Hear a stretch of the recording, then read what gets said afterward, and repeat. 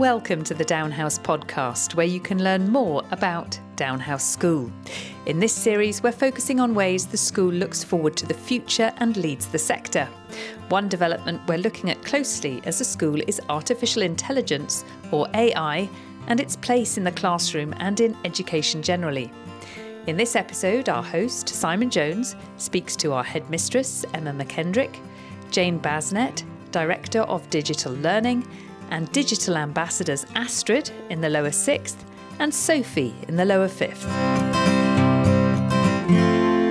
So here we are in this wonderful world of AI, and I've been very much looking forward to this episode because AI is one of these real hot topics right now. We've got 4 people with us. We're starting off with Mrs. McKendrick. Good afternoon, good evening. How are you today? I'm very well indeed, thank you. I hope you are too. I'm very good indeed, thanks. It always feels like a real privilege to spend time with people in the evening at school, in a boarding school, because, I recognise that it's either people's quiet time where they should be doing prep, or if they're a member of staff, then maybe it's a bit of quiet time where they can spend a bit of time on their own. But here, the 4 of you are doing this recording, and Mrs. McKendrick, I really appreciate you being here. What do you normally do on a Monday afternoon around about this kind of time? Oh, it depends on a variety of things. I'm actually going off this evening, or very shortly when we finish, to visit one of the boarding houses to talk to the upper 5 about their mock results. So, and that wouldn't be an unusual Monday evening. Okay, excellent. Well, I'm sure they'll appreciate you spending some time with them. Now, tell me, how did you feel when you first heard that you were going to be speaking on this podcast episode on the subject of AI? Well, I hoped that as long as you weren't going to be too technical, I think was my hope. But actually, in many ways, quite excited because it is such an amazing opportunity for us, AI in the educational world. So excited, but some trepidation. People often talk about that, don't they? They talk about the opportunities that it'll bring. They talk about the caution that they're feeling, with the introduction of AI. Tell me a little bit about AI in the world of education. I'm thinking about customizing any kind of learning experiences for students with, different, people who've got different styles of learning or anything like that in school. I think it opens up a huge range of opportunities for us. And I think, if I'm honest, the girls are using it already now, as are many of the staff, in terms of individualising the learning, the way in which they revise, the way in which teachers approach the planning of their lessons. So it's less a thing of the future. It will continue to develop, but it is something that's, I think, embedding is probably the best way of describing it into the curriculum and the way in which you're working now. And I'm looking at the 2 girls who are next to me who are nodding to say that that is the case. Fabulous. Well, we're going to be hearing shortly from Sophie and Astrid. But Mrs. McKendrick, I'd love to know as well how it's being embraced by the teaching staff at Downhouse. And I'm thinking in particular about how young people tend to embrace this kind of technology quicker than people of our generation, and probably the generation of people that are listening to this right now, if they're parents of children at least.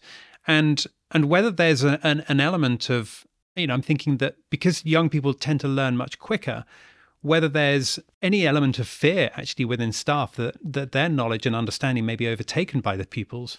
I think we're used to the fact that with technology and IT, they are generally further advanced than we are in terms of their understanding. But we've been really lucky because Mrs. Basnett, who's sitting with us, who is our Director of Digital Learning, and she's been fantastic actually at helping us as a staff to see what the possibilities are, to make sure that we've got the right training to take it on board. And I think we're all of us, I think probably staff and girls, are at different points in the AI journey. So it is a learning together opportunity for us. So some people probably, like me, do feel a little bit of trepidation, but I think that excitement is absolutely there as well. And I think we feel we've got the support, particularly from Mrs. Basnett, but from others, and from the girls too. They're very good at teaching us how to use things. Well, the trepidation is something that I certainly share with you, but I'm keen to find out from Mrs. Basnett a little bit about this support that you're talking about. Jane, let me ask you, trepidation, but also support. How does that work in school? And how do you ensure the right training is delivered? I'm thinking about staff in particular to start off with. it's a good question. And in terms of support and ensuring we've got the right support, that was the question, right? The right support for staff. I think to start with, I had to demonstrate to my colleagues the power of AI and how it could support them in their work. And so that was through demonstration, showing them how quick and efficient it could be, but also answering their queries and their fears about what doesn't work with AI. The AI or the language models that we were talking about, that they hallucinate and sometimes give wrong answers, and that we have to check and verify. And I think being honest about language models and the problems, as well as the benefits, was the first thing that I needed to do. And I provided support through the whole school inset, but also individual support, creating a team of staff who were keen to try things out and then go back and report to colleagues and to help colleagues individually. People like support in different ways. Some people like to sit and work through examples on their own, and I provided support in that way. Some people like to have one-on-one support, and some people are really good at sitting there in a whole meeting environment and follow instructions there and then. And I think, have I answered your question there? You have indeed, you have. Yeah. But you introduced two words or a combination of two words that I haven't heard before, which is language models. What do you mean exactly by that? Well, when we talk about AI, we are talking artificial intelligence. We're talking about things that we've been using for a long time, algorithms for example, in social media, Netflix, Spotify, in our smart technology at home. There's all these algorithms, AI algorithms, that are learning from things that we do. And language models, though, is things like ChatGPT. And that's when people talk about AI there and how that's really important now. I think a lot of people can just think that ChatGPT is the only AI, but it's not true. And ChatGPT is a language model. And that means that you can type into its very simple interface, I want to do this, that, and the other. And very quickly and efficiently, it will give you an answer. So that's what a language model is. And it learns from what you're doing, and it recognizes patterns, and it then responds to your queries and gives you answers. It almost sometimes feels like a conversation with a human, but one that makes mistakes and one that is biased and one that you have to check. Again, very much like a human in that case on those Yes. 3 points. Okay, well, Jane, don't go anywhere at all because I'm dying to find out more from you shortly. But first of all, I'd like to hear from Sophie in year 10. And Sophie, next to you, we've got Astrid in year 12. We'll come to Astrid. We'll come to you in a moment, Astrid. But Sophie, as a pupil at school in year 10, I mean, Mrs. Basnett there was talking about things like language models. Is this something that you understand as well as a pupil? Yes, so I use language models, like AI language models, quite a lot, especially in revision. Like I had exams last week and I used ChatGPT or like similar other AI models to, for example, create flashcards or like summarize notes or to create questions even. And it's really helpful because you can tell it to do exactly what you want. So it's kind of like tailored to you. And also it's tailored to what you need to know. Like, for example, I tell them, please prepare this and that for my IGCSE biology exam from Edexcel. And then it would just tell me like exactly what I need to know, which is very helpful because it's like really efficient compared to me like looking for it myself, and it saves a lot of time. And I use it in lessons as well. So like if I don't understand a topic or like what the teacher said, and it helps me summarize it really easily because you can just keep telling it to explain it to you if you don't understand. No, that makes perfect sense. That really does. So given that you tell it to tell you the exact thing that you want, is that, I'm thinking of this through the eyes of a parent who might be listening. Does that mean that it's doing your homework for you? Well, no, not really, because I tell it to help me do it. So like I tell it to create questions instead of telling it to just fill in these 10 questions for me. Like for example, if I have a prep and it says, for example, I don't know like how to do the question, I ask it to like explain the whole topic to me instead of asking it to just give me the answer to the question. So then I have to actually use my brain and like figure out what I need to know. So instead of it telling you what the answer is that you need to be working out yourself, instead you're sort of relearning the same thing, but in a different way. Is that what you mean? Yeah, because I think it's like quite important for you to actually understand it. Because if you just ask it to answer it for you, then you don't actually know it. So then you should use like AI as like a tool to help you for like your future benefit, rather than just help you do all the work now, which wouldn't be beneficial in the future. Okay, right, got it. Sophie, don't go anywhere. But Astrid, I'm dying to ask you. So Astrid, you're in lower sixth, I think. Is that right? Yes, that's correct. Okay, so lower sixth or year 12, depending on which currency people are using right now. We've heard from Sophie how she uses it in year 10. How do you go about using AI in the work that you're doing, either in class or for your own homework? Well, I think that the way that we use it is essentially quite similar.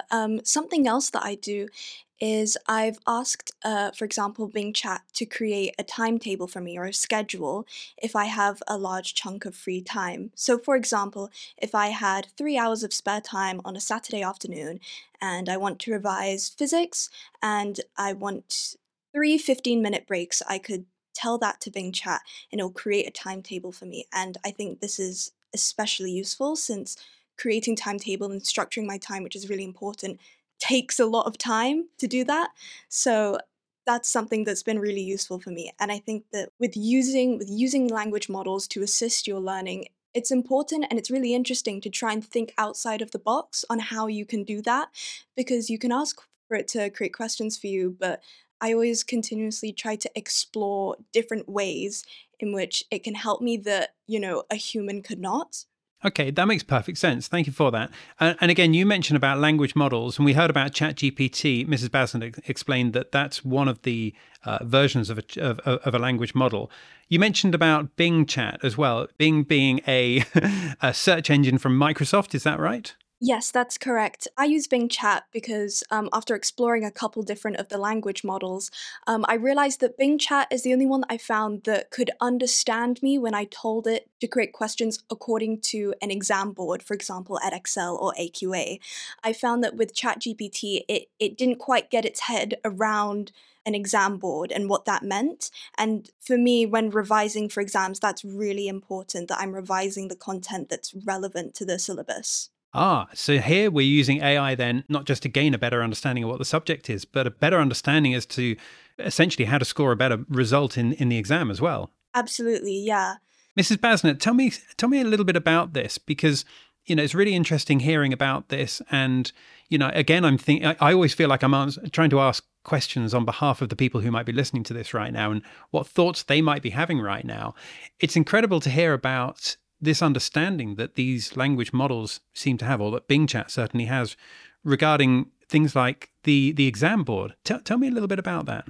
Well, with Bing Chat, which is Microsoft's version, or Copilot, or as our removes like to call it, Copilot, which is really cute, I think. That language model you can open that up on the same page as a web page, and it can read what's on the web page.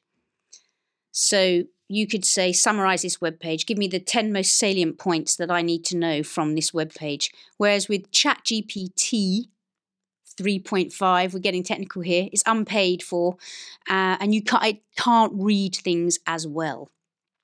It can't read a web page. There are loads of others, Simon. There are loads of other language models. There's Claude, there's Poe, there's Pi. There are so many. Google Bard, and they are all pushing each other. It's a bit like the Olympics. The results get better and better because everyone just keeps pushing each other to get better and better, and to streamline what they're doing so they can run faster, or whatever it is. The technology is getting better, and it will only keep moving forward. I love the way that you're using the Olympics there to base this on. It's certainly going to help me sleep tonight, for sure. Tell me a little bit then about how, if parents are listening to this and maybe they wanted to step into the world of AI a little bit more to understand maybe what their children are going through or what their children are going to be going through in this amazing world, what is the best way for a parent to experience it a little bit? I think the best way is to think about something that they need and to ask for help. So one of the simple things that I do, for anybody who's doing the family cooking, I apologize if anybody's heard this before, but you're doing the family cooking for the week.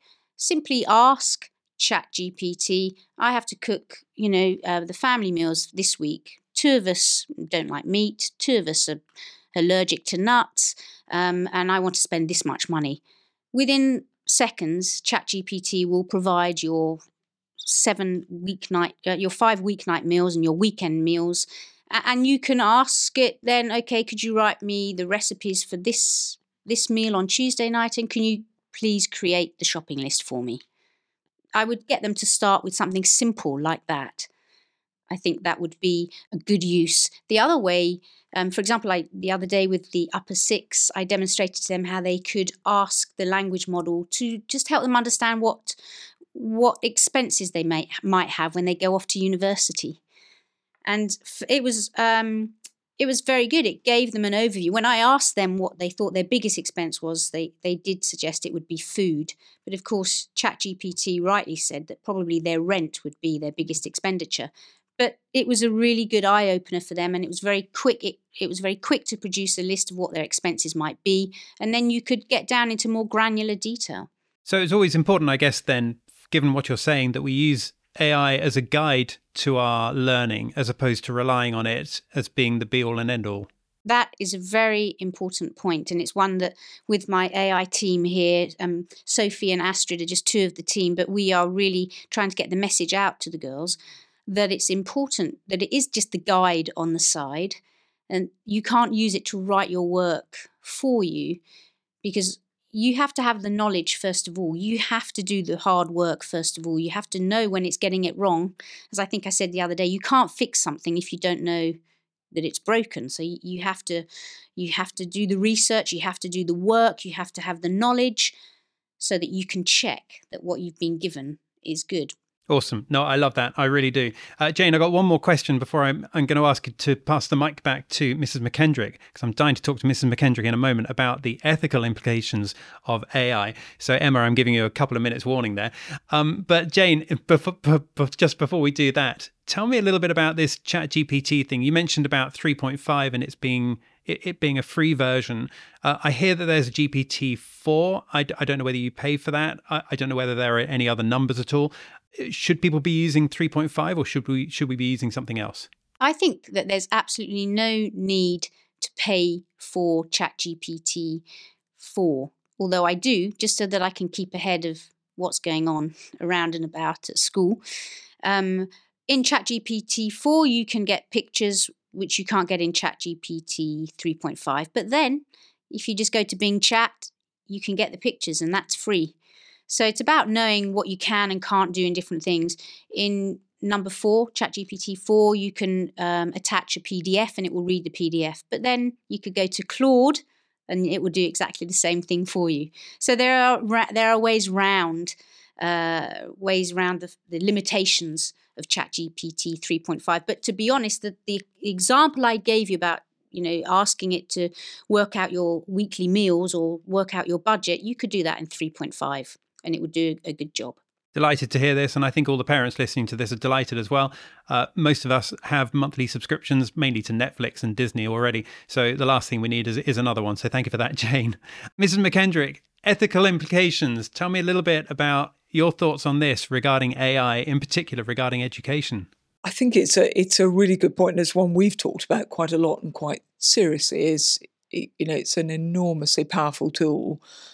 But it has to be used, like all powerful tools, well and effectively, and as you say, ethically and morally. So we do take time to talk through what that means from the very basic things that we were hearing this evening, but hugely important that there's no point in getting AI to do your work for you, because that doesn't help you to grow your knowledge. It's not ethically right. You're submitting something that isn't true to you.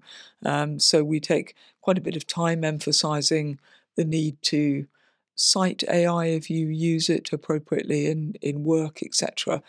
But I think much more broadly than that, of course, is how do we use it later in life, and making sure that, it isn't used for fake news, or if it is, we understand, etc. So we take quite a bit of time to look at that and think about the values around AI, really, in all sorts of ways, both in house discussions, in debates, in Learning for Life, which is our equivalent of PSHE, and as digital ambassadors, I think that, and e-champions, that's something you think about quite a lot as well. I guess in many ways it's the opportunity that this will enable us to do, as opposed to it replacing anything that we're currently doing. I'm trying to think in history of other equivalents, and at a very simple level, the invention of the calculator. I imagine that some people at the time were saying, we shouldn't have the calculator because it's crucial that people can do their own multiplication of some big numbers, that we should be able to work that out ourselves. But I guess we rely on the calculator to give us those answers. I don't mean simple arithmetic like 7 8s being 56, but more complicated things. We rely on the calculator to give us the answer, because then it means that we can do other things. And I guess with AI in schools, in education, it equips the girls in Down House now and in the future to be able to learn in a different way, so that they can learn more and develop that learning and that understanding in the future. I think that's absolutely right, and that will happen both at university, and it will happen in the workplace as well, because AI will be able to be used to do some of the very, very straightforward tasks, and a lot of the analysis that perhaps young interns or others may have done in the past, and it frees that human resource, if you like, to be used in different ways. Doesn't mean that you don't, as Mrs. Bassnett said, you still need to have the knowledge to know that what you're getting is right, but it does allow us to use our time differently. Okay, let me ask you a different question then. If you could jump back in time to being a younger self, a younger version of yourself, and instead of growing up in the era that you grew up in, or the era that I grew up in, that instead you grew up in an era where AI was emerging when you were 15 or 17. I'm thinking of Sophie and Astrid right now, being roughly those ages. Is that something that you would choose to do, or would you leave your own history completely unchanged and leave the learning and development of AI to the next generation? Oh, that's a hard question. I probably wouldn't change anything in the past, but that's probably just because that's, what's done's done, and I like to, you like to look forward. But I do think, used well, there are some brilliant opportunities for young people now. So I would, if I was 15 and 17, I hope I would embrace it in the same way that the girls here have, because it does provide exciting opportunities. I was trying to think what the equivalent would be, but I'm not sure I've got it. But there is so much in terms of, as Mrs. Bassnett just said, encouragement of creativity. I think it can move away some of the rather less exciting bits of learning, perhaps, and from them. And also, as you started going right back to the very beginning, we can allow it to tailor and to help individuals in a way that I think would have been useful in the past. And helping individualised learning has got to be a positive. Well, exciting times to come for sure. And some people say that, well, in fact, a lot of people say that AI is going to be as big as, if not bigger than, the internet and the dawn of that. So clearly the future is going to be exciting, none more so than in the world of education. I'm keeping an eye on time. Mrs. McKendrick, we need to bring this to a close, but thank you for being here. I'm going to leave you to get to that boarding house now to talk to the girls about their mocks results, but thank you so much for being here. It's been really good talking to you. Thank you very much. And Mrs. Bassnett, been great talking to you. Thank you for giving us your input from in your position there at school, being, responsible. I mean, that is no small job. So I don't envy you for that. But thank you for being here and talking to us about that today. Thank you. And girls, been great talking to you both, Sophie and Astrid. And I wish you both very well for your future. In fact, Astrid, I forgot to ask you what A-levels you're studying right now. I'm studying math and physics and art. Maths, physics and art. All great. And where are you hoping to go after you leave Down House? Any ideas yet? I'm hoping to attend university in London, still looking at some options at the moment. Okay, well, we've got a bit of time. Well, between you and Sophie, thank you so much for being here. It's been great talking to you both as well. Thank you. Yes, thank you for having us. Thanks for having us. So that's it for this episode. To find out more, check out the school's website, downhouse.net. And our next episode is coming out soon. But in the meantime, thank you for listening to this one. Don't forget to follow or subscribe so you can stay in touch. And we look forward to seeing you next time. Bye for now.